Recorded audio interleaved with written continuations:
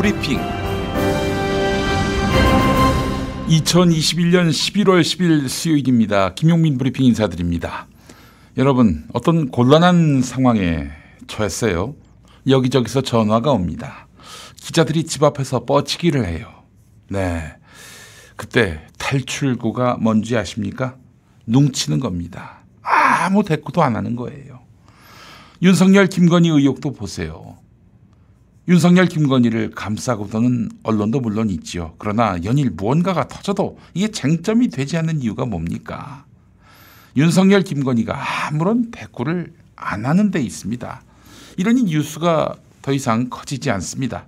자, 그러다 보면 언론도 그냥 넘어가요. 이렇다 할 리액션이 나와야 기사 쓰기 좋은데 무반응으로 일관한다면 일방의 주장만으로 기사를 쓰기는 어렵죠. 그래서 불리하면 입 닫는 모양입니다. 불리하면 침묵하는 모양입니다. 어제 평화나무 기자가 최근 노동자에게 폭언과 폭행, 갑질을 했다고 고발당한 어떤 정치인을 찾아갔습니다. 노동자에게 폭언과 폭행을 행사하고 갑질을 했던 어떤 정치인. 가뜩이나 추워진 날씨 속에 밖에서 3시간 기다려서 겨우 만났어요. 그는 한마디도 하지 않고 가버렸습니다. 그 정치인은 평화나무 기자가 아무리 전화해도 받지 않았습니다. 그래 놓고는 다른 기자, 즉 평화나무 기자만큼이나 취재하거나 증언을 듣지 못한 다른 기자에게는 사실무근이라서 대응하지 않는다, 이렇게만 말했습니다. 그 정치인은 국민의힘으로부터 뭔가 노하우를 전수받은 것 같습니다. 눈치면 넘어간다. 침묵하면 넘어간다. 그런데 이 정치인은 국민의힘으로부터 뭔가 노하우를 전수받은 것 같은 이 정치인은 요즘 국민의힘을 비판하고 다닙니다. 아이러니지요. 괴물을 욕하다가 괴물이 되는 경우는 멀리 있지 않습니다. 김용민이도 그렇게 되지 않으려고 애써보겠습니다. 김용민 브리핑, 현장에 답이 있다. 오늘 정상근 기자와 함께 할 텐데요. 어제 그 서울 강남 일대 노선을 오가는 시내버스에 서울시가 보낸 것으로 추정되는 공지사항 팝업창이 떴는데 라디오 방송 괄호 열고 교통방송 괄호 닫고 절대 틀지 말 것, 이런 공지사항이 전파됐습니다. 어떤 내용인지 짚어보겠습니다. 김성회 정치연구소 싱크와이 소장과 함께하는 김성회의 촉. 당선 가능성은 이재명 후보가 단연 톱인데 지지율은 윤석열 후보가 앞섭니다. 이 조화를 어떻게 봐야 할까요? 물어보겠습니다. 국제경제 평화 전문가인 최지은 더불어민주당 부산 북강서울 지역위원장과 함께하는 최지은의 오늘. 뉴욕타임스가 이재명 후보만 인터뷰한 사실이 주말 사이에 회자됐지요. 어떻게 된 사연인지 들어보도록 하겠습니다. 역사학자 전우용 교수와 함께하는 전우용의 어제 그리고 오늘, 전쟁과 역병을 주제로 오늘 이야기 보따리를 푼다고 합니다. 자, 오늘도 풍성한 들을거리 기대되시죠? 여러분의 충실한 이슈 해설사 김용민 브리핑, 끝까지 함께 하시면 세상을 보다 넓게 보는 눈을 선사해 드립니다. 잠깐 안내 말씀 하나 드리겠습니다. 한신대학교 서울 캠퍼스가 신학전공 석박사 과정을 모집합니다. 장준하, 문익환, 도울, 김용옥을 가르친 한신신학 80년 전통입니다. 통일과 평화를 위한 삶을 살기로 다짐한 기독교 지도자를 키우기 위해서 신학 전문 과정, 목회자 양성 과정, 일반인의 신학 연구 과정 등의 분야로 서울 캠퍼스 수유동에서 강의합니다. 여러분을 초청합니다. 입학문의 02-2125-0108 02-2125-0108번으로 문의하시면 되겠습니다. 오늘의 헤드라인으로 이어갑니다.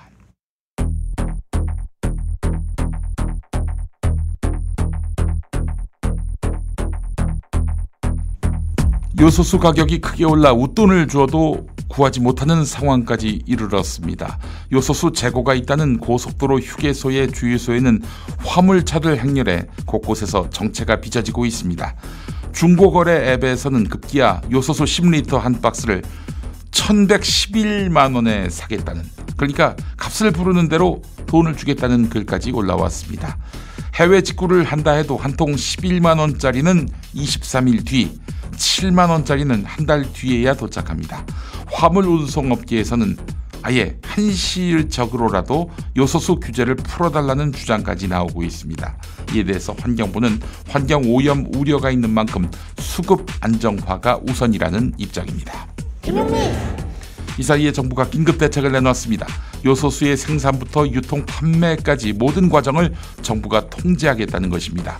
이번 조치에는 판매, 유통업체가 재고량을 정부에 보고하게 하고 이길 판매량도 정부가 조절할 수 있다는 내용이 담길 것으로 알려졌습니다. 정부는 이와 함께 요소수 원료의 통관 절차를 간소화하고 수입 가격 급등에 따른 부담을 줄이기 위해서 관세도 0%로 내릴 계획입니다. 아울러 장기적으로는 특정 국가 의존도를 줄이겠다는 게 정부 구상입니다. 더불어민주당 이재명 후보가 제안했던 전국민 재난지원금을 여당이 방역지원금이란 이름으로 추진하기로 했습니다. 더불어민주당이 이재명 후보가 제안한 전국민 재난지원금의 지원 방식에 대한 구체적인 계획을 내놓은 것인데요. 내년도 본 예산안에 위드코로나 방역지원금 예산을 반영해서 내년 시작과 함께 최대한 빨리 지급한다는 계획입니다. 국채 발행 없이 연말까지 최대 15조 원 거칠 초과세수를 재원으로 활용하기로 했습니다. 다만 초과세수를 활용하려면 국채 상환과 지방교부금 등의 일부를 의무적으로 써야 하기 때문에 초과세수분을 올해가 아닌 내년에 걷는 방안을 추진하기로 했습니다. 박완주 정책위 의장, 윤호중 원내대표입니다. 일상회복의 길로 가기 위해 꼭 필요한 방역 물품 구입비, 마스크와 소독제 등 구입을 지원하는 문자 그대로의 방역을 위한 지원금입니다. 초과 세수분을 납부유예해서 내년 세입을 늘려서 충당을 할 수 있을 것으로 예상됩니다. 더불어민주당 송영길 대표, 국민의힘 이준석 대표가 대선주자 결정 이후 처음으로 1대1 토론을 벌였습니다. MBC 100분 토론 어제 방송 들어보시죠. 부족한 점도 있지만 우리 이재명 후보가 지금 이 시대에 우리 서민의 삶을 변화시키고 뭔가 이재명을 뽑으면 바뀔 것 같다. 이런 희망이 모이고 있다. 개천용으로서의 도약 과정, 광역단체장까지 맡고 그다음에 이렇게 정치에서 추진력 있는 모습, 그 민주당에서 항상 존경에 맞이하는 이명박 대통령이랑 아주 동일합니다. 그렇기 때문에 특수부 검사는 아주 특별한 사건만을 담당하고 그걸로 일생을 60대까지 보내신 분이, 근데 이분이 나라를 끌고 갔을 때 어떻게 할지 걱정을 많이 합니다. 정말. 필리핀 같은 나라는 진짜 부패가 극심하다 보니까 검찰, 경찰 출신의 두테르테 같은 사람을 보면 약간 황당하잖아요? 그럼 뽑는 겁니다. 그만큼 문재인 정부에 있어가지고 그 부패의 문제에 있어가지고 국민들이 신뢰를 주지 못했다. 경선 직후 상승세인 국민의힘 윤석열 후보의 지지율을 두고 국민의힘 이준석 대표는 판세가 결정됐다라고 주장했는데, 민주당 송영길 대표는 이재명 후보가 서민들의 삶을 변화시킬 것이다 이렇게 반박했습니다. 특수부 검사 출신인 윤석열 후보가 행정과 의정 경험이 없다는 점을 두고도 자질 공방이 이어졌는데요. 이런 가운데 이준석 대표가 대장동 개발 의혹과 윤석열 후보의 부산저축은행 부실 수사 의혹에 대해서 함께 특검을 실시하자고 제안하기도 했습니다. 그러나 송 대표는 검찰 수사에 불만이 많지만 일단 수사 결과를 놓고 판단할 문제라며 선을 그었습니다. 오늘의 헤드라인이었습니다.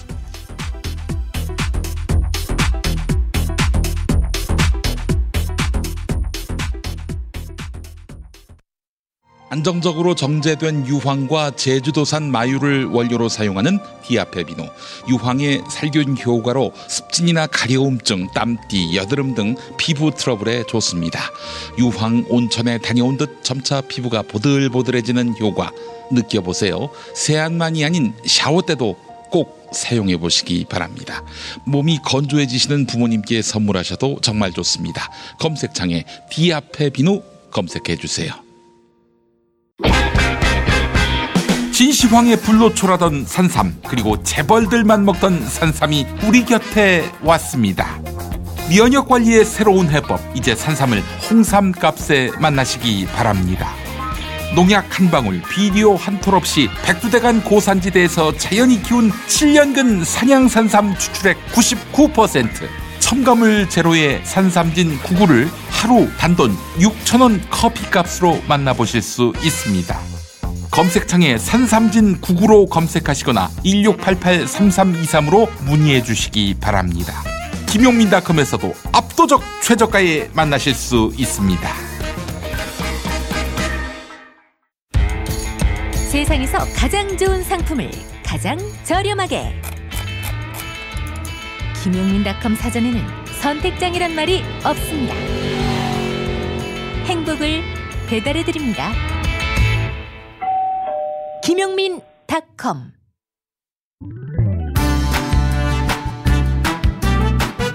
지금 듣고 계시는 김용민 브리핑은 유튜브 김용민 TV는 물론 팟캐스트 포털 팟빵 김용민 브리핑을 통해 라이브로 방송되고 있습니다.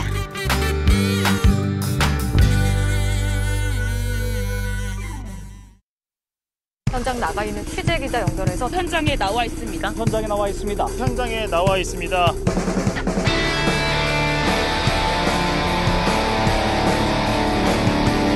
현장에 답이 있다.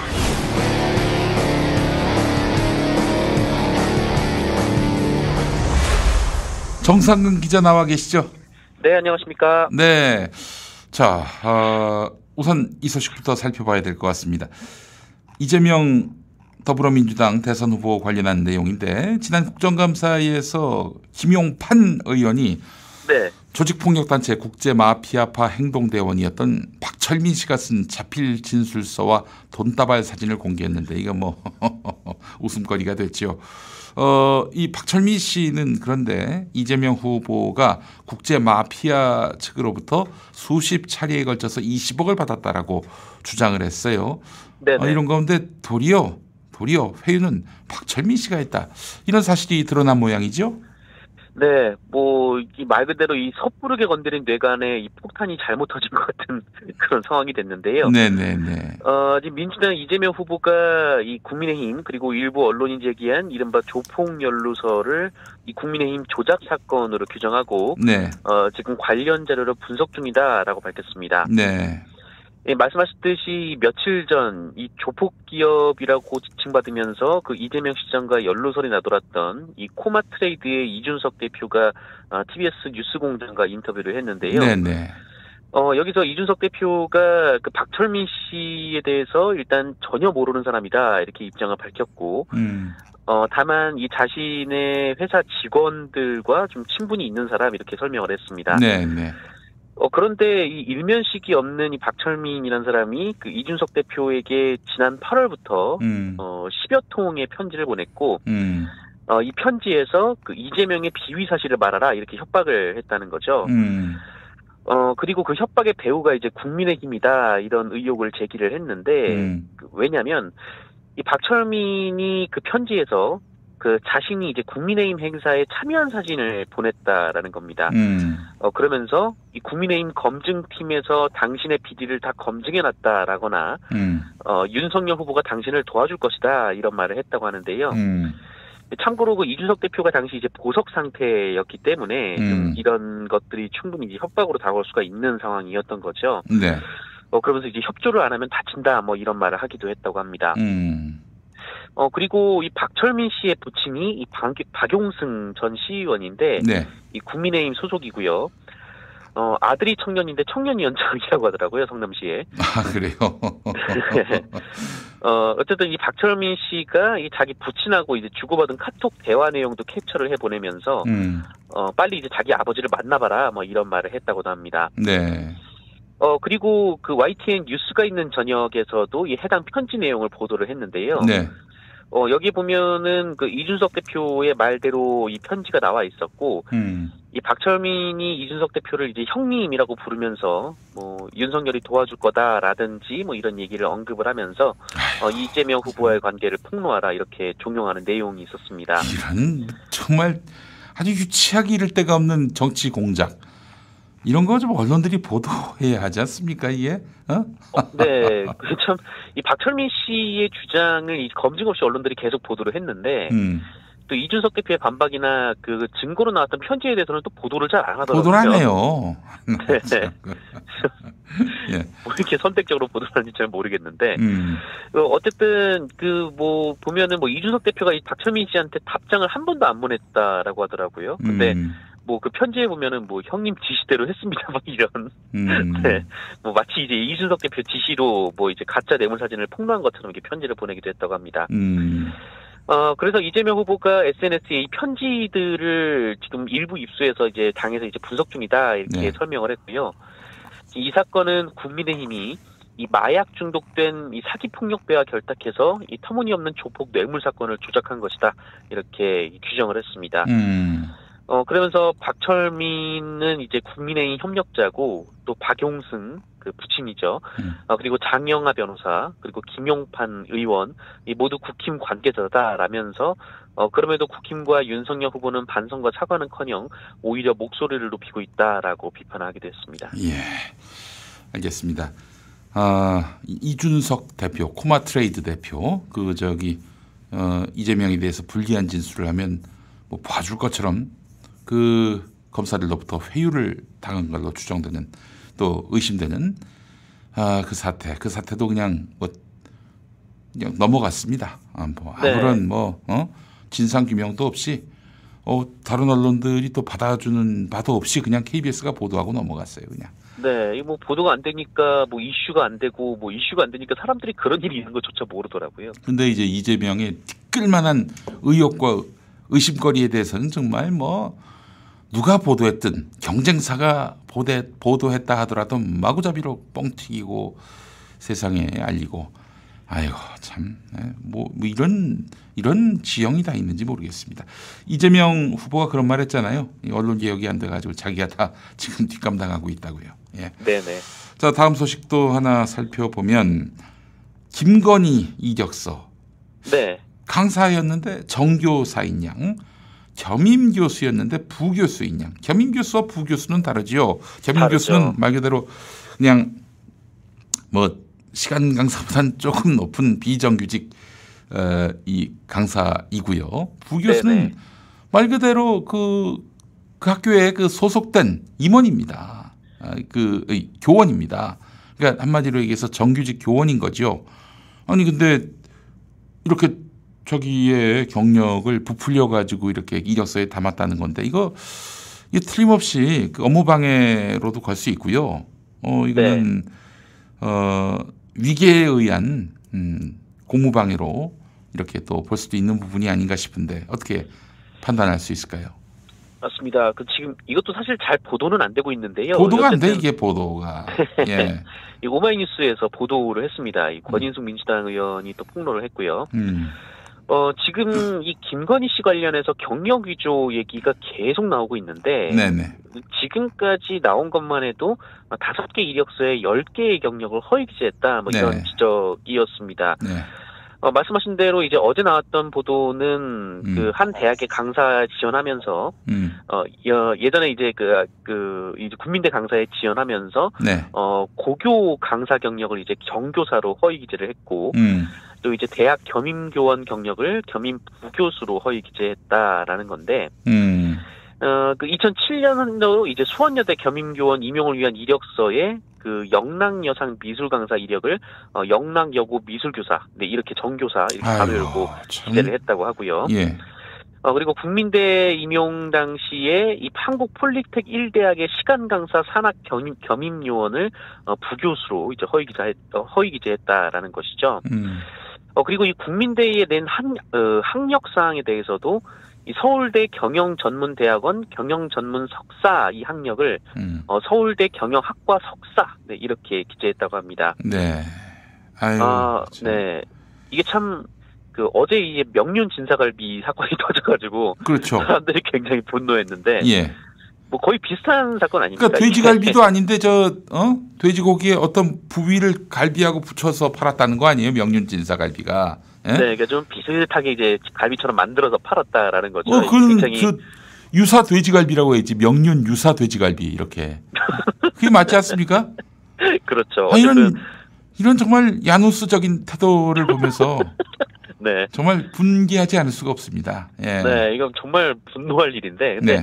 사실 이거랑 거의 비슷한 일이거든요. 그렇죠. 그러니까 약간 좀 비슷해 보이는 경력을 아예 다른 경력으로 바꿔서 이제 허위 기재를 했고 그렇게 해서 이 강사에 임용이 됐다면은 그 사실 그렇게 해서 강사 경력을 가졌다고 해도 그 경력 또한 허위라고밖에 볼 수가 없는 상황이지 않습니까? 그렇습니다. 예. 그래서 이 교육부 같은 경우에서도 뭐 분명히 이제 강사와 교사는 구별된다. 뭐 이게 다른 법률적 근거다. 뭐 이렇게 설명을 했고 또 뭐 각 그 대학에서도 뭐 그 교원 강사와 뭐 부교수는 전혀 다른 것이다 이렇게 또 설명을 하기도 했는데 어쨌든 이 논란이 계속 불거지고 있음에도 불구하고 지금 뭐 언론은 잘 보도가 되지 않고 있는 상황이긴 합니다. 예전에 어떤 독립 PD를 제가 만난 적이 있는데 그분이 이제 그 이력서를 가져오셨어요. 봤는데 자기가 그 소속됐던 프로덕션만 쫙 이렇게 나열하더라고요. 그래서 아니 보니까 제가 알고 있기로는 이 PD는 KBS에서 어떤 프로그램 또 다른 또 유력 방송에서 어떤 프로그램을 맡았는데 통상 KBS 프로그램명 그리고 PD 이렇게 이력서에 기재할 텐데 이분은 그냥 전부 다 프로덕션 명을 쓴 거예요. 그래서 아니 뭐 굳이 이렇게까지 쓸 필요가 있냐 했더니 아니 내가 KBS의 그 구성원도 아니고 정규직 PD도 아닌데 KBS 아무개 프로그램 PD는 이 상대방을 속이는 거 아니냐. 그러시더라고요. 그래서 야, 이 양반 참 훌륭한 분이구나 하는 생각을 했습니다. 아니 그렇죠. 이게 그는 자기가 어떤 프로그램을 만들었는지 그 내역에서 이제 소상히 적으면 되지. 그런 식으로 해가지고 자기가 마치 KBS PD인 양 상대방에게 눈속임하는 그런 태도로 비춰지기를 원치 않았던 거죠. 이분은 양심적인 분이었습니다. 근데 이거는 지금 완전히 이거 거짓말한 거 아니에요. 이거는 뭐 비슷한 것도 아니고. 그렇습니다. 뭐 그런 좋은 분도 있고 뭐 어떤 다른 사람도 있고 정말 이 사회가 정말 야누스적인 사회인 것 같아요. 너무 야누스적이에요. 문제예요 이게. 네네. 자, 그 또 하나 이거 굉장히 어제 화제가 됐는데 지금 아침에도 화제가 되고 있는데 그 서울 시내 버스에 이제 전송된 메시지를 보니까 교통방송을 틀지 말 것. 절대 틀지 말 것 이렇게 나왔단 말이죠. 이거 그러면 TBS를 틀지 말라 이런 의미로 해석할 수밖에 없는 건데 서울시가 이에 대해서 또 뭐 해명했다고요? 네, 그렇습니다. 이 또한 보도가 잘 안 되고 있는 사안이긴 한데요. 보도가 안 되고 있고 SNS만 지금 화제가 되고 있는 거예요. 예. 네, 이 서울에 거주하시는 것으로 추정되는 그 어떤 시민분께서 이제 서울버스를 촬영한 사진을 올리셨는데 이게 무슨 사진이냐면 이제 그 지난 8일 오전에 찍은 사진이고 강남 일대를 오가는 시내버스에서 찍은 사진이고요. 이 시내버스 안에 보면 이제 기사분들이 보는 단말기가 있는 모양이더라고요. 그렇죠. 근데 여기 이 단말기에 뜬 공지사항을 사진을 찍어서 공개를 하신 겁니다. 말씀하신 대로 내용 자체는 짧은데 그 라디오 방송 가로 열고 교통 방송은 절대 틀지 말라. 틀지 말 것. 서울시내에서 그 청취되는 그런 교통방송은 TBS밖에 없습니다. 그렇습니다. 이 사진들이 알려지면서 지금 오세훈 시장이 지금 탄압하고 있는 TBS를 그 서울시가 시내버스 회사들을 압박해서 틀지 못하게 한 것 아니냐 좀 이런 의혹이 제기가 되고 있는데 이게 논란이 되자 이 서울시 그리고 해당 버스 회사가 얘기를 그러니까 해명을 했습니다. 뭐라고 해명했냐면 이게 그 오세훈 시장의 지시나 이제 서울시의 공지가 아니라 이 버스 회사 공지라는 거죠. 아니 근데 그게 그 해명이 이해가 안 되는 게 요 단말기에 적힌 걸 보면요. 괄호 열고 서울시 / 운수사 그리고 다시 그 괄호 닫고 메시지 이렇게 돼 있어요. 서울시가 왜 나와요 여기서? 그렇습니다. 이게 서울시라고 적힌 대목이 있거든요. 일단 그 부분이 좀 의구심이 들고 그리고 또 하나는 이게 버스 승객이 이 교통방송 라디오 소리가 너무 크다 이렇게 민원을 제기했다는 건데 통상 소리가 좀 크면 좀 기사님 소리 좀 줄여주세요 그러잖아요. 그리고 이제 기사님이 이제 소리를 줄여주시죠. 근데 이거를 전체 시내버스 기사분들께 공지로 내보냈다? 이것도 좀 이상하고. 말이 안 돼요. 이건. 그리고 뭐 만약에 이제 승객분이 이제 회사에 전화해서 항의를 하셨을 수도 있죠. 근데 그렇다면 이게 좀 짧은 메시지만 전달이 가능하기 때문에 보통 그렇게 민원이 왔으면 그 라디오 볼륨 줄일 것이라고 보내는 게 좀 상식적이잖아요. 그렇죠. 아니 대한민국 서울특별시에는요 24개 이상의 라디오 방송이 있습니다. 그 라디오 방송은 교통방송만이 아니에요. 뭐 KBS, MBC, SBS, CBS, 뭐 BBS 등등 수없이 많은 방송들이 있는데 왜 하필 교통방송이라는 특정 방송명을 언급하냐 이거예요. 네, 뭐 가로 열고 교통방송이라는 굳이 그 짧은 공지 안에 그 교통방송이라는 얘기를 넣었다는 것도 좀 이상하고. 그럼 TBS로 다들 생각하지. 뭐 100이면 100 그렇지 않습니까? 그렇죠. 그리고 이제 라디오 볼륨 줄일 것이라고 그 짧게 보내면 되는데. 그렇지. 절대 틀지 말라라고 공지를 냈거든요. 절대 틀지 말라고 한다. 이게 그것도 말이 안 되는 거예요. 아니 그 버스를 타면 대체로 라디오가 틀어져 있잖아요. 그렇지. 이 버스 기사분들이 운전을 하시는데 라디오를 절대 틀지 말라라고 공지를 내리는 게 너무 이상한 거잖아요. 네. 그렇다면 이거는 가로 열고 안에 있는 이 교통방송을 틀지 말라라고 받아들일 수밖에 없는 거고 그게 좀 더 자연스럽죠. 네. 게다가 또 지금 이제 서울시가 이 TBS에 대해서 하는 행동을 보면은 충분히 이거 서울시의 공지가 아닌가 좀 그런 의심이 들 수밖에 없는 상황인데. 아니 근데 이제 이 언론들 말이죠. 이 기사를 다룬 몇몇 언론들 2대1 같은 경우에는 사건의 전말은 해당 버스 노선을 운행하는 회사의 설명으로 밝혀졌다. 그 회사의 설명은 그게 뭐 TBS를 듣지 말라라는 얘기가 아니었다. 서울시와 무관하다. 이거 아닙니까? 아니 뭐 해프닝이었다는 거죠. 이걸로 밝혀졌습니까? 이 진실이 밝혀진 거예요, 이게? 뭐 의아한 점이 지금 한두 가지가 아니 아니죠. 기자가 여기서 이런 해명이 나오면 말도 안 된다. 지금 우리가 지금 나누고 있는 이런 대화에서 이제 그 여러분들이 아셨겠지만은 이게 아무리 봐도 이거는 TBS 교통방송 김어준의 뉴스공장에 나가는 TBS 라디오를 버스 안에서 틀지 말라로 해석될 수밖에 없는 그런 이런 메시지인데 그냥 회사는 무관하다 그 한마디 하면은 무관한 걸로 밝혀진 거예요? 언론들이 이렇게 보도해도 되는 겁니까? 네. 이런 야누스적인 해명이 어디 있습니까? 이런 야누스적인. 예? 네, 그렇습니다. 뭐 이 상황에서는 그렇게 하고 저 상황에서 저렇게 하는 좀 그런 모습이 있는데, 네, 어쨌든 좀 저도 좀 그 기사를 보고 좀 당황스럽더라고요. 그래서 그냥 간단하게 뭐 소개만 하고 끝나든지, 아니면은 좀 의혹을 제기하든지. 네. 이거는 뭐 서울시 보도자료처럼 그렇게 기사를 좀 써놓은 것들이 몇 아니 가지가 요즘 기자들이 너무 이게 뭐 무능하다 못해 지각이 없다라는 생각이 들어요. 아니 그렇게 서울시가 또 버스 운행사가 그렇게 운수사가 얘기했으면은 그냥 그게 있는 그대로 진실이 됩니까? 파고들어야지. 뭐 하는 거야? 월급 받고. 아, 나 참 그거 진짜 한심하기 짝이 없습니다. 인간들이. 아니 예를 들어서 한번 이렇게 생각해 보죠. 경기도지사였던 이재명 후보가 SBS하고 사이가 안 좋아요. 네. 근데 만약에 그 경기도 버스에다가 경기도가 라디오 방송 괄호 열고 서울 방송 틀지 말 것 이러면은 그러면 그게 SBS에 대한 탄압이지. 어떻게 해석되겠어요? 난리가 났겠죠. 난리가 났을 거야. 그러면 경기도는 이렇게 해명하겠지. 서울에서 쏘는 방송들은 되게 경기도에서 잡히는 라디오가 되게 다 서울에서 쏘는 거거든요. 서울에서 쏘는 라디오 방송은 틀지 말라 그런 얘기였는데 오해였다라고 하면은 언론들은 경기도가 이렇게 해명함으로써 모든 게 다 밝혀졌다 이렇게 보도하겠습니까? 뭐 그렇게 안 하겠죠. 아이고 정말 참. 웃음만 납니다. 네. 이런 진짜 아이고 이런 야바위들도 진짜 이런 것들이 지금 기자를 자초하고 있고 서울시장을 하고 자빠졌으니 정말 예, 제가 너무 흥분했던 것 같습니다. 예, 네. 흥분 안 할 수가 없습니다. 이런 야누스적인 세상에 대해서는 흥분을 안 할 수가 없어요. 네. 예. 그렇다고 저한테 화를 내셔봐야. 아니, 정상근 기자한테 화를 냈겠어요. 농담이었습니다. 예. 알겠습니다. 오늘 말씀 잘 들었습니다. 네, 고맙습니다. 내가 세상에서 가장 불행한 사람이구나. 집을 나와서 아동보호시설에 갈 때만 해도 그랬어요. 그런데 그곳에서 저와 비슷한 환경에서 자란 친구들을 만났고 서로에게 위로가 되었던 것 같아요. 그때 처음으로 알았어요.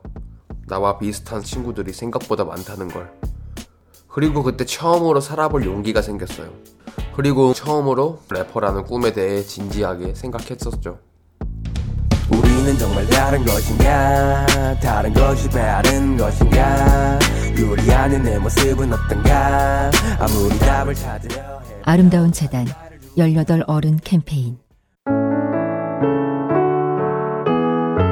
따뜻한 세상이 되길 엄마의 마음으로 응원합니다. 작은 힘을 보탭니다. 이 두 문장은 아름다운 재단의 18 어른 캠페인에 참여하신 분들이 가장 많이 보내주신 희망의 메시지입니다.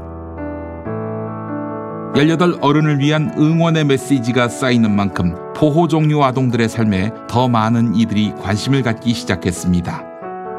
여러분의 지속적인 관심과 응원 부탁드립니다.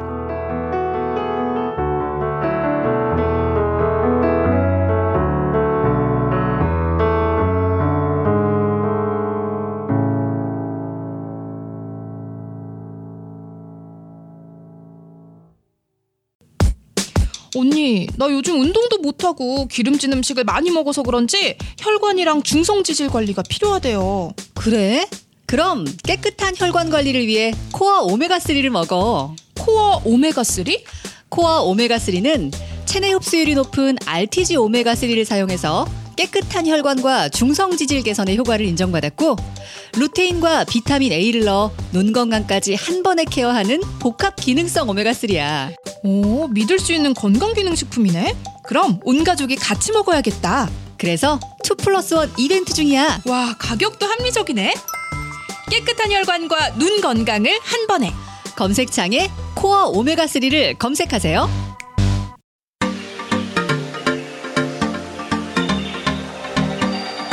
곧이어 김성의 촉과 함께 하시겠습니다.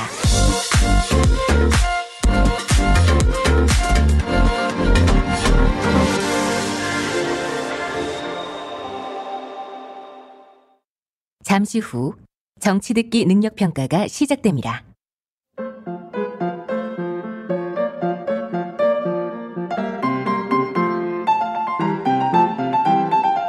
여러분 안녕하십니까? 지금부터 전국 17개 시도교육청과 전혀 무관한 정치 듣기 능력 평가를 시작하겠습니다.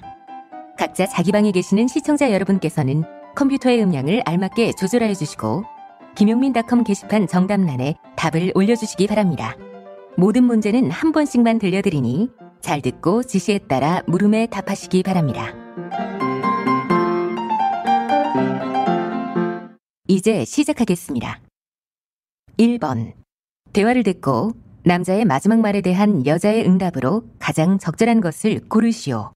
고물차, 내가 존나 재밌는 수수께끼 하나 내볼 테니까 맞춰봐. 뭐? 수수께끼? 성시경을 먹으면 뭔지 알아? 아니, 성시경을 먹어? 아니 왜 사람을 먹어? 끔찍하게. 성시경을 먹으면 위장 내 시경. 위장 안에 시경이 있다는 뜻의 위장 내 시경. 뭐야 이 씨발. 아니 그런 아재 수수께끼를. 또 있어. 역대 가장 음란한 왕이 누군지 알아? 아니 역대 가장 음란한 왕? 연산군은 아닐 테고 정조는 아니지. 정조를 지켰을 테니까. 뭐야? 대조영.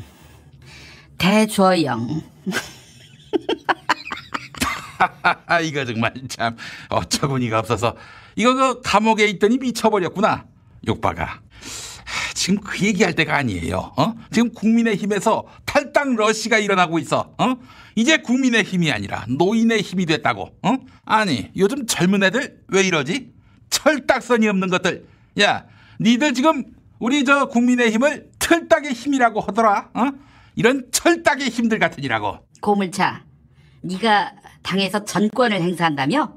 너 때문이네. 너 때문이야. 야, 노인의 힘이 됐으면 너 때문에 됐겠지. 안 그래? 아이고, 왜 아직도 이 바닥에서 어쩐 걸릴까? 팔순 노인네가. 왜? 대통령 한번 해먹게? 아니 이번 대선 후보, 아니 역대 대선 후보 중에 나보다 나은 놈이 누가 있나? 내가 운때가 없어가지고 그렇지. 대통령 하면 내가 누구보다도 잘할 수 있다고 봐요. 그렇구나. 근데 말이야, 대통령이 되려면 유머 감각도 중요해. 유머 감각이라. 좋아. 그럼 나도 한번 수수께끼 내볼까? 너 도토리묵, 청포묵 이런 묵들이 소매치기 하다가 잡혀가지고 법정에 섰어요. 근데 판사가 뭐 무슨 심리도 안 하고 게다가 변호인 변론, 심지어 최후진술도 안 듣고, 무기징역을 때린 거야. 왜 그런 줄 알아? 아니, 왜 그러지? 최후진술도 안 듣고. 잘 들어봐. 재판장이 이래. 이제 선고합니다. 도토리 무기징역, 청포 무기징역, 무기징역. 어머, 야, 너 웃기려다가 마침내 미쳤구나. 어제 미친 거 어떻게 알아? 피아노를 뚜껑 열고 내가 솔솔랄라 솔솔미 미쳤거든. 이제 닥치고 가만히 있어. 뭐라고? 가만히 있으라고? 아니, 가만히를 줘야 쓸 거 아니야. 어머머, 이 새끼 주먹을 부르네. 너를 내가 한 대 때리고 전과자 될까? 전과자가 되신다고요? 아니, 사람으로 태어나셨는데 왜 과자가 된다고 하실까? 새끼가. 야, 지금 세상이 어떤 세상인데 아재 개그니? 너 정말 대선 후보가 되고 싶으면 미래를 얘기해, 미래를. 그래야 젊은 정치인들하고 말을 섞지. 야, 너 메타버스 알아? 뭐라고? 메타버스? 메탄가스로 주행하는 버스 때문에 환경 오염이 심해서 정부가 개발한 친환경 버스라고, 메타버스. 그 육바가 닥치고. 야, 메타버스는 가공, 추상을 의미하는 메타와 세계를 의미하는 유니버스를 합성한 신조어야. 얼마나 메타버스가 핫한지 어떤 SNS가 메타로 이름을 바꾸기로 해서. 거기가 어딘지 알아? 이거잖아. 보기 1번 트위터, 보기 2번 페이스북, 보기 3번 카카오 스토리, 보기 4번 네이버 데일밴드.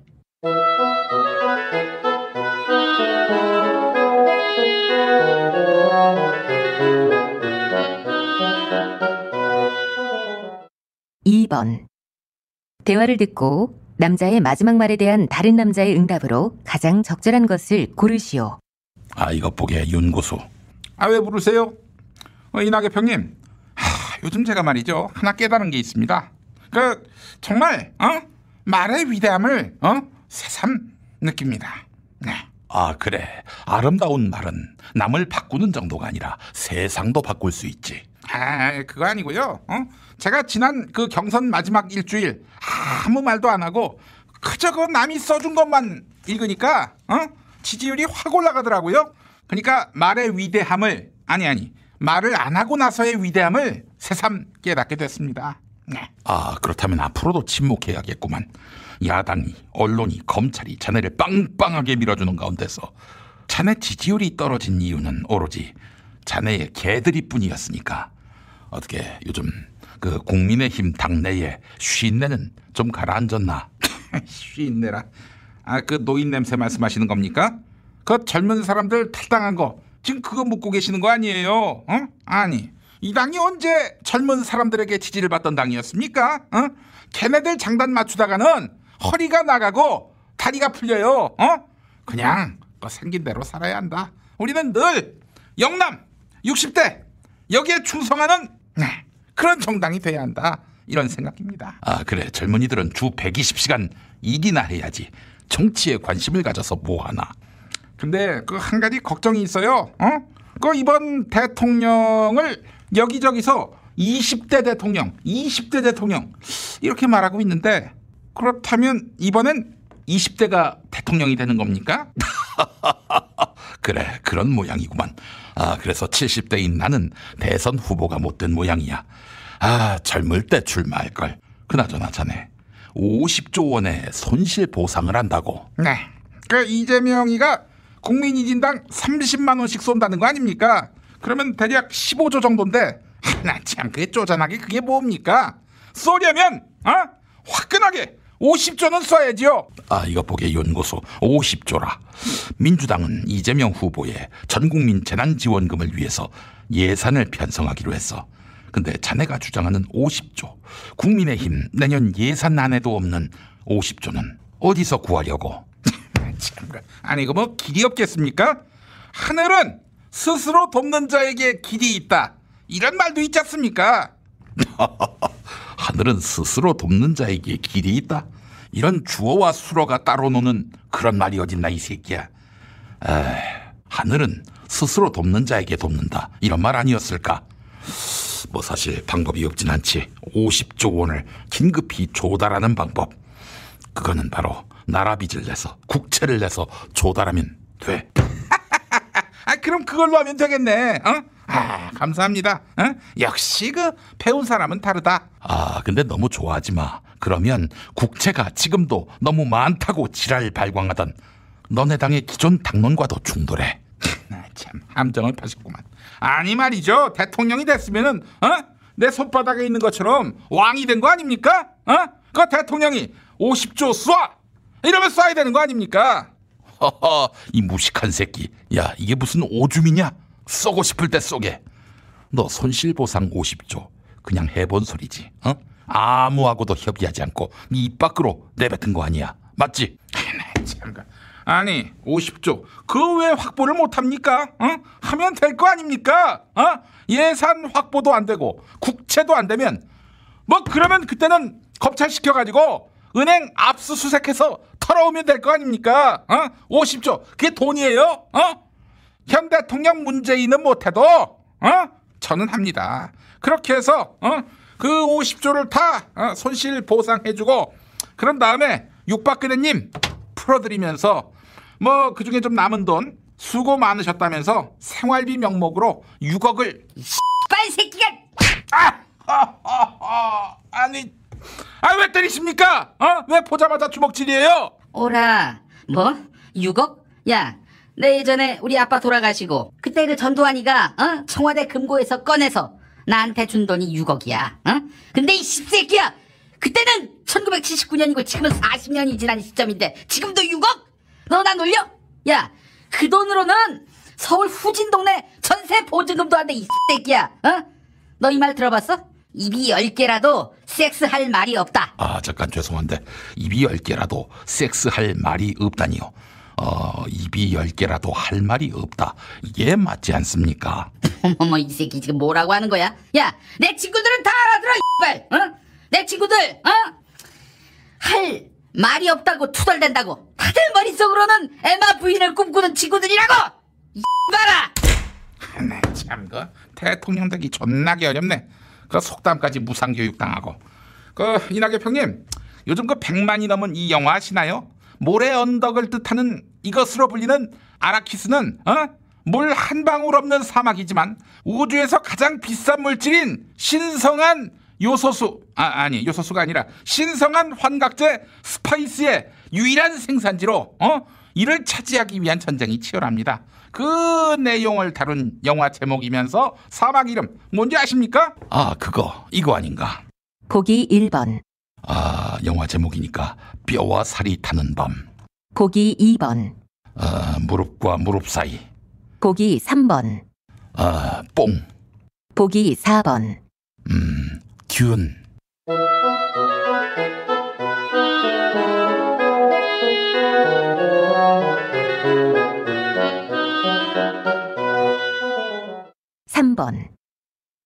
대화를 듣고 남자가 하고자 하는 말이 무엇인지 고르시오. 이것 보십시오, 홍준표 대표님. 2030 세대를 세력으로 규합하신다고요? 버릇없이 언론을 봤을 적에는 인사부터 해야지. 이 2030 세대를 대표하는 정치인으로서 내 소명을 다하려는 거다. 그나저나 뒤에서니 많이 컸다 많이 컸어 이렇게 대드는 걸 보니까 쌍심지를 켜는 거 보니까 말이야, 얼마나 컸는지 꽃 한번 만져보자. 아니 왜 이러십니까? 이거 성추행 아닙니까? 내 나이 환갑인데. 2030 세대를 대표한다고요? 그들로부터 지지를 받는다고요?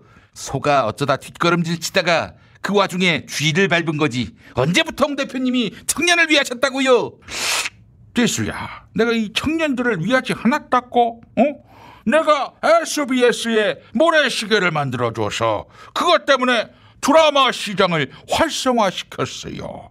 그래서 드라마 배우, 연출, 작가 등등 젊은이들의 일자리와 꿈을 창출했어요. 모래시계를 만들어주셨다고요? 어떻게요? 투자로요? 제작으로요? 내 얘기를 드라마의 소재로 삼았다고. 모래시계를 말이야. 드라마 어디에 홍 대표님이 나오십니까? 그 보다 남자에는 구준표가 나오던데요.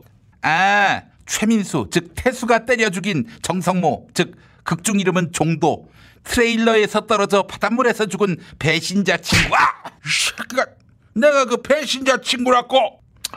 그 모래시계에서 내 역할은 강우석 검사라 했어요. 그 저 박상원이가 연기한 박상원 즉 강우석 검사가 친구 최민수 즉 태수에게 사형을 구형했지요. 태수가 마지막 씬에서 나 떨고 있냐라고 했을 때 그때 강우석 검사가 했던 말 정말 명대사였습니다. 그게 뭔지 기억나시겠지요? 본인 얘기라면서요. 알지. 이 막 떨고 있는 태수한테 내 이리 얘기했어요. 떨고 있구나. 내가 떨지 않는 약 하나 줄까? 이렇게 말이야. 그러면서 품 안에 있는 돼지 발정제를 주는다. 이 씨발 새끼야 죽을라고 지금 아니 떨고 있는 사람한테 왜 돼지 발정제를 주냐? 이 새끼는 이 드라마를 똥구멍으로 봤나? 그만하십시오.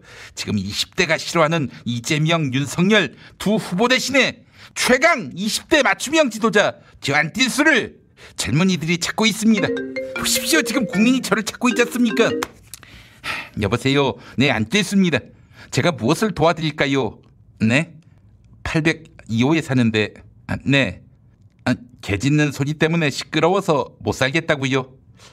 우리 집에는 개가 없는 소리를 이 새끼야! 난 소리 못 지르는 줄 알아! 띠수야, 니 저거 성깔 좀 주게라.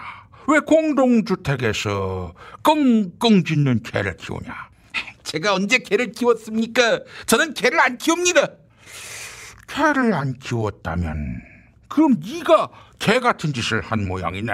무슨 소리 하십니까? 마누라한테 말로 하지. 제가 짐승입니까? 언제 마누라 앞에서 짖었다고 그러세요? 미안해. 띠수야, 내가 어제 회식 때 네 국에다가 돼지 발정제 좀 탔어요. 그래서 집에 들어가서 개가 된 모양이구나. 개가 된 모양이야. 그래서 마누라가 갑자기 개 입마개를 씌웠구나 나한테. 또 학학거린다고 그래. 그만하십시오. 홍 대표님, 국민의당 선거대책 총괄본부장인 이태규 의원이 어제 저를 이것에 비유했습니다. 이재명은 썩은 이거고 윤석열은 덜 익은 이거고 저는 잘 숙성된 이거라고 했습니다. 뭔지 아십니까 이게? 잘 알지. 이거는 잘 숙성돼야 한다고 봐요. 보기 1번. 자지. 보기 2번. 젖. 보기 3번. 고추. 보기 4번. 술.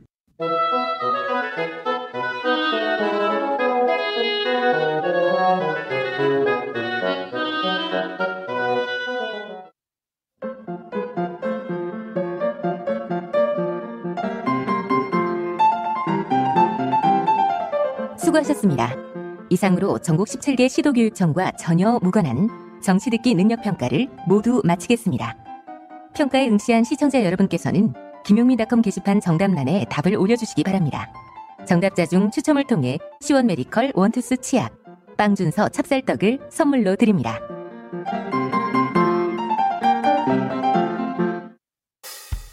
넷피알 단축물 기념품 단체 선물 넷피알 누구나 만족하지 032-519-4800 어묵한 이명박근혜 시절부터 맞서 싸운 팟캐스트를 묵묵히 후원해온 넷피알. 이왕이면 우리 편 판촉물 회사 넷피알로 전화주세요. 032-519-4800 검색창에 넷피알. 넷피알 단축물의 모든 것. 김성회의 촉. 네, 정치연구소 싱크와이 소장 김성회 열린민주당 대변인 나와 계시죠? 네, 안녕하세요. 네, 당선 가능성은 이재명 후보가 높은데 네. 현재 지지율은 윤석열 후보가 앞서가는 양상. 이거 어떻게 보세요? 뭐 당장의 컨벤션 효과죠. 어쨌든 야당 후보가 한 사람으로 정해졌고 지금 뭐 50%가 넘는 정권 교체에 대한 국민들의 그 바람이 지금 여론조사를 통해서 확인되지 않습니까? 네. 그렇기 때문에 지금 순조롭게 야권이 결집하고 있는 상황으로 보여지고요. 그래서 이제 뭐 윤석열 후보의 지지율이 높게 나오는 것은 당연하다. 그런데 그러면 대통령 어떻게 누굴 시키겠느냐 이렇게 물어보면 둘 중에 누가라기보다는 누가 대통령 까미냐라고 물어보면 아유 그래도 이재명이 까미자라는 생각이 사람들 머릿속에 또 있는 겁니다. 네. 즉 정권 교체를 하자 이렇게 생각하면 윤석열 찍어야지 이랬다가도 그래 2022년 우리 대한민국 어떻게 먹여 살릴 거야라고 물어보면 아유 그럼 이재명이지. 지금 이제 이런 두 마음들이 유권자들 사이에서 교차하고 있고 특히 20, 30대가 지금 투표할 사람을 안정한 상태가 굉장히 많거든요. 네네네. 예, 후보를 바꿀 수 있다라고 말씀하시는 분들이 많기 때문에 네. 말 그대로 그때그때 다른 상태가 지금 반복이 되는 거죠. 대선 전망을 함에 있어서 현재 네. 지지율이 더 유효합니까? 아니면은 당선 가능성, 나의 표심과 무관한 당선 가능성이 더 유효합니까? 뭐 당선 가능성이 일단 유효하기도 한데 네. 문제는 뭐 워낙 많이 남아서요. 예. 예, 대선 6개월 전에 문재인 후보 같은 경우는 지지율 19%였고요. 반기문 21%에. 네네. 노무현 대통령도 29%. 소위 말한 30%를 못 넘는 김영삼 후보도 25%. 그 당시 다자간 구도에서 30%를 넘은 사람은 박근혜 31, 이명박 41, 박근혜 35, 이명박 41 등 두 차례밖에 없고요. 네. 예, 그런 것을 고려하면 이재명 후보의 지지율은 지금 굉장히 높은 상태인 겁니다. 예, 제가 지금 말씀드린 것은 갤럽 여론조사로 그 대선을 6개월 남겨놓은 시점에서 다자간 대결 때 실제 대통령이 되신 분들의 예선 성적을 말씀드린 건데, 예, 뭐 그렇기 때문에 지금 어떻게 나온다 이런 것은 이제 언론은 막 이제 강조해서 얘기하고 싶죠 지금. 네. 특히나 보수 언론에 큰일 났다 뭐 이런 말을 하고 싶은 것이긴 한데, 네. 예, 특히나 지금 갓 후보가 정해진 따끈따끈한 신상 후보인 윤석열 후보를 여론이 우호적으로 바라보는 기간 뭐 앞으로 한 일주일 정도 더 지나면 또 이제 지지율이 안정화되면서 그 양 후보 간의 실제 지지율이 나타나게 될 것이고요. 네네네. 그렇게 되려면 이제 이재명 후보와 윤석열 후보가 어떤 행보를 하는지 어떤 말을 하는지 둘이 어디서 부딪히는지 등이 보이면서부터 조금씩 이제 정상적인 지지율이 표시가 되기 시작을 할 겁니다. 그 시점이 언제쯤이라고 보세요? 그러니까 저는 뭐 이제 이번 주랑 다음 주 정도는 윤석열 후보가 지금 누릴 수 있는 기간이라고 보고요. 그 기간이 지나고 나서야 좀 제대로 된 검증이 이루어질 것이다 이렇게 생각이 됩니다. 알겠습니다. 여당이 전국민 재난지원금 지급으로 이제 선회를 했고요. 또 아무래도 이재명 후보의 브랜드다 보니까 이거를 묵살하기는 쉽지 않을 것 같다고 판단한 것 같습니다. 홍남기 주사도 뭐 지금이야 뭐 반발하지만은 지난번처럼 88%로 해가지고 자기 뜻을 그러니까 선별 지급을 관철할 가능성은 없죠. 어떻게 보십니까? 뭐 아예 주지 말자는 쪽의 의견을 강하게 갖고 있을 것이기 때문에 어떻게 협의가 될지는 좀 지켜봐야 될 상태고요. 어쨌든 야당도 지금 50조 들고 나오지 않았습니까? 네네네. 예, 뭐 윤석열 후보의 뭐 개인적인 발언이었다라고 약간 누르려고 하는 것 같긴 한데 이러나 저러나 확장 재정을 한다는 점에서 야당과 여당이 동의를 한 상태가 되는 것이니까요. 그렇다라고 하면 그 지금 이재명 후보의 전국민 재난지원금에 더해서 중소상공인 자영업자들에 대한 두터운 지원금까지 해서 50조를 같이 쓸 수 있는 거거든요. 네네네. 예, 연내 같이 지급하자라고 민주당 쪽에서 저는 뭐 일종의 꽃놀이패를 쥐었다고 보고요. 예, 전 국민에겐 재난지원금을 그리고 또 피해를 입은 중소상공인들에겐 적절한 그 필요한 상응하는 보상을 제공하는 방식을 고려해야겠죠. 하지만 지금 기재부가 이 중소상공인들도 못 돕겠다라고 자빠져 있는 가운데서 민주당이 이 문제를 잘 핸들하지 못하면서 행정명령을 발동했던 자영업자들만 손실보상할 수 있도록 손실보상법을 만들어 놓은 겁니다. 그래서 지금 현재 손실보상법으로 보상받을 수 있는 자영업자는 전체 자영업자 중에 15%밖에 안 되고요. 이 기획재정부가 만들어 놓은 공식대로 하면 해보니 100만 원 이하로 받는 자영업자들이 그 중에서 절반이라는 거예요. 네네네. 그러니까 일단 지금 현재 스코어는 윤석열 후보가 주는 방식의 재난지원금은 줄 수 있는 법적 근거도 없는 상태라서 예, 그래서 안 된다는 말씀 드린 게 아니라 뭐 전 윤석열 후보가 얘기하는 두터운 재난지원금 필요하다라고 생각합니다. 소상공인들 어떻게 도울 건지 여야가 머리를 맞대고 대책을 만들어야 되는 시점입니다. 알겠습니다. 자, 이런 가운데 이재명 후보가 여성가족부를 성평등가족부로 이제 이름을 바꾸겠다. 남성이라고 차별하는 것은 옳지 않다. 이런 발언을 해서 또 이목을 끌고 있습니다. 이거 어떻게 보셨어요? 뭐 일단 그 열린민주당 같은 경우도 여성위원회를 그 열린평등위원회로 개명해서 지금 운영을 시작했거든요. 그래요? 열린민주당이? 예, 예. 네, 저희는 네. 이미 하고 있는 정책이고 네. 예, 양성평등을 함께 추구한다는 점에서 뭐 전혀 이상하지 않은 일이다라는 점을 말씀드려야겠고요. 물론 우리나라에서 지금 가장 피해보고 있는 건 어쨌거나 그 직업도 제대로 구하지 못하고 목소리를 내지 못하는 이 소득이 하위층이 여성들인 것은 맞습니다. 그 현실을 도외시하자는 것은 아니지만 네. 그렇다고 해서 남성들의 사정이 좋느냐 그렇지 않거든요. 그럼요.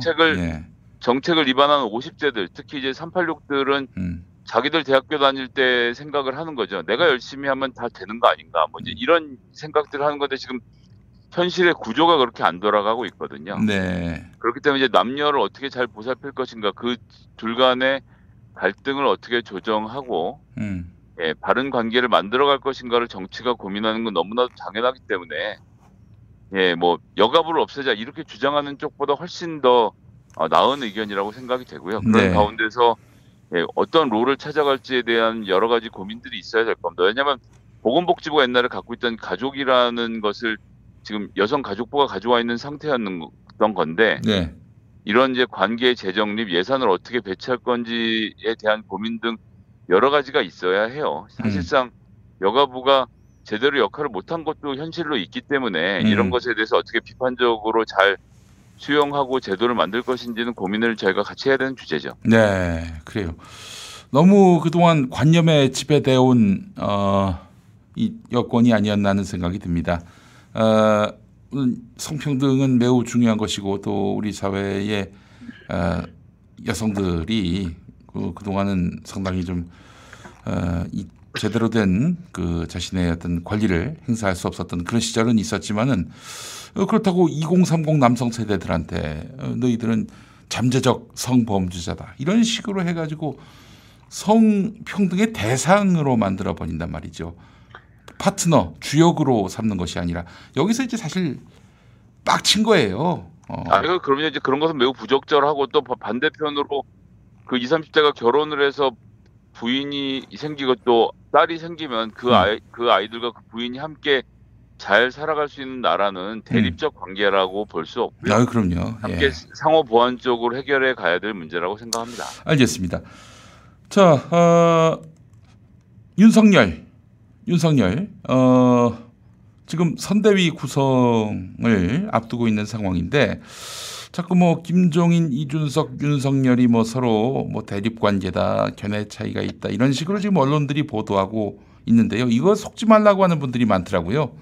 저기 이미 다 자기들끼리 다 얘기가 된 거다. 괜히 이렇게 갈등, 대립각 만드는 거는 홍준표가 그 선대위에 참여하지 않는 걸로 인해서 발생하는 그런 여러 가지 부정적인 여파를 막기 위해서 완전히 딴 걸로 덮기 위해서 윤석열, 김종인, 이준석이 서로 견해차가 있다라는 식으로 지금 언론들로 하여금 그렇게 쓰도록 서사를 만드는 것이다. 조작된 그런 서사다. 이런 이야기들이 또 나오고 있더라고요. 저는 조금 다르게 보는데 일단 홍준표 후보가 결합 안 하는 건 너무 당연한데 예전부터 그 대선 떨어진 후보가 그렇게 신나게 결합해서 뭘 한 적이 별로 없습니다. 그렇죠. 예, 뭐 손학규 후보 생각해 보시면 예, 민주당에서도 그랬었고요. 그리고 이낙연 후보가 예외적으로 적극적으로 나서는 편인 겁니다. 옛날 일들을 다 잊으셔서 그런데 이낙연 후보처럼 상임 고문들 수락하고 어쨌건 만나서 이렇게 포옹하고 이런 그림을 만들었다는 자체가 이낙연이 잘하니까 홍준표는 왜 그렇게 안 하냐고 민주당 지지자들이 바라보실 수 있는데 근데 그보다 더 좋은 그림은 문재인 후보로 됐을 때 2017년에 그 나머지 후보들이 모여가지고 이 맥주도 같이 나누면서 우위를 다졌던 그 모습, 그 최상의 그 그림 아니었습니까? 그건 이제 다 차기를 생각했던 분들이시기 때문에 그리고 그 당시에 이제 문재인을 지지했던 그 수많은 사람들이 그 유권자들의 지지를 받지 않고는 대통령이 될 수 없는 걸 알기 때문이었다라고 생각을 하고요. 어쨌든 그림은 제일 좋았습니다. 그게. 홍준표 후보 같은 경우는 사실 다음번 대선 또 도전한다 이런 그림 지금 안 그려진 상태잖아요. 네네네. 그러니까 이번 대선에서 승부를 봐야 되기 때문에 외곽에서 20, 30대를 모은 다음에 이걸로 이제 윤석열 후보 어떻게 도울지 말지를 생각하는 그림을 지금 고민하고 있는 것 같고요. 네, 그 순간 이제 그렇게 해서 2030이 지금 자기에 대해서 지지하는 거를 이걸 사유화하는 순간에 홍준표는 또 나락으로 빠집니다. 언제부터 홍준표가 청년들을 대변했다고? 아니 지금 사실 2030 세대들 이준석 현상을 만들었던 그 세대들 그 4.7 선거 때 민주당에게 몰패의 그런 충격을 안겨준 그 세력이 지금 한시적으로 홍준표를 지지한 거지 홍준표가 그렇죠. 정말 그 태어날 때부터 청년 세대를 대변하는 어떤 아이콘 이런 건 아니잖아요. 여튼 본인은 그런 꿈을 꿀 수는 있는 거니까요. 네. 근데 이준석 대표 같은 경우는 저는 조금 견해가 다른 게 이준석 대표는 윤석열 후보를 열심히 돕지 않을 겁니다. 오히려 지방선거와 당개혁을 중심으로 다른 행보들을 해갈 것이다 이렇게 예상을 하겠고요. 네. 거기에 이미 밑자락을 우리 윤석열 후보가 깔아놨는데 연합뉴스와 인터뷰에서 이준석하고 잘 지낼 거냐는 질문에 내가 젊은 수사관들하고도 잘 지냈다. 네. 그 검찰 있을 때라고 하면서 갓 임관한 신진 수사관들과도 잘 지냈다는 얘기를 했거든요. 그러니까 10년 경력의 이준석을 갓 임관한 수사관격으로 격화시킨 거예요. 자기는 더 높은 사람이고 네. 지금 이런 태도가 은연중에 드러나기 때문에 이준석 만만치 않은 사람이라서 관계가 표면적으로 확 벌어지진 않겠지만 아주 더 열심히 달려드는 모습은 기대하기 어렵다. 요 점을 좀 봐야 될 것 같고요. 네. 김종인 비대위원장은 지금 이게 마지막 기회이기 때문에 어떻게든 달겨들긴 할 텐데 예. 윤석열 고집이 만만치 않은 사람입니다. 자기 식구들 무조건 챙기는 경향으로 소위 말하는 리더십의 의리의 리더십, 깡패 리더십을 유지해왔던 인사이라서 그 김종인이 원하는 그림대로 그려질 가능성이 제가 보기에 높지 않은데 어느 수준에서 둘이 타협하게 될지도 지켜볼 만한 그림이죠. 당장 본인 검찰총장 됐을 때 그 대검의 1, 2, 3차장을 특수부를 다 만들고 서울중앙지검의 특수부장도 특수부장이, 공안부장도 특수부장이, 형사부장도 특수부장에게 맡겼던 전례를 가진 자기 식구만 무식하게 챙기는 사람이거든요. 말이에요.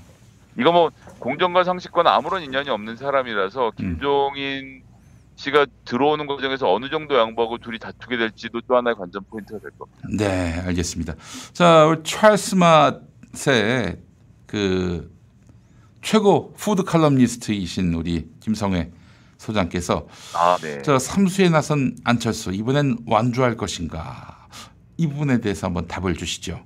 자, 지금 오늘 이 시점에서 안철수 후보의 머릿속에는 난 완주다 이 생각 하나밖에 없습니다. 그래요? 그러니까 정확히는 나는 당선된다 하나밖에 없어요. 그럼 뭘로 당선이 되느냐? 윤석열의 불안함입니다. 네. 지금 국민의힘의 윤석열에 대한 지지는 윤석열이 이길 것 같으니까 지지하는 거지 윤석열을 지지하는 게 아니거든요.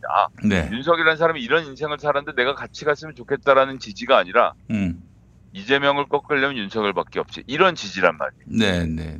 그런 상태인데 지금 고발 사주부터 시작해서 여러 가지 사법 처리들이 줄줄이 나오고 있지 않습니까? 소위 말하는 본부장 논란, 본인 부인 장모의 논란까지 포함해서 이렇게 흔들리는 국면이 되면 전 10% 정도의 지지율은 금방 빠져서 안철수 후보에게 옮겨가는 그림이 그려질 수도 있다고 안철수 후보는 생각하고 있죠. 그래요? 그러니까 2월까지는 꼼짝 않고 단일화할 수는 없습니다. 1월 이후는? 그때 가서 지지율이 어떻게 되는지를 보고 이야기를 할 것이기 때문에 지금의 안철수 후보의 머릿속에는 내가 대통령 이번에 된다. 그리고 만약 안 된다라고 하면 단일화하지 않고 완주한 다음에 보수 진영이 괴멸되고 난 다음에 리더십이 없을 때 내가 보수 진영을 수집하는 리더십으로 나선다. 이렇게 진행할 걸로 일단 예측해 보겠습니다. 예, 알겠습니다. 자, 김성회 소장님 말씀 잘 들었습니다. 감사합니다. 김용민 브리핑과 함께한 시간 어떠셨어요? 구독하기, 별점 주기, 댓글 달기, 후원하기로 응원해주세요. 이 방송을 유튜브 김용민 TV를 통해서도 만날 수 있는 거 알고 계시죠? 그럼 다음 시간에 다시 만나요.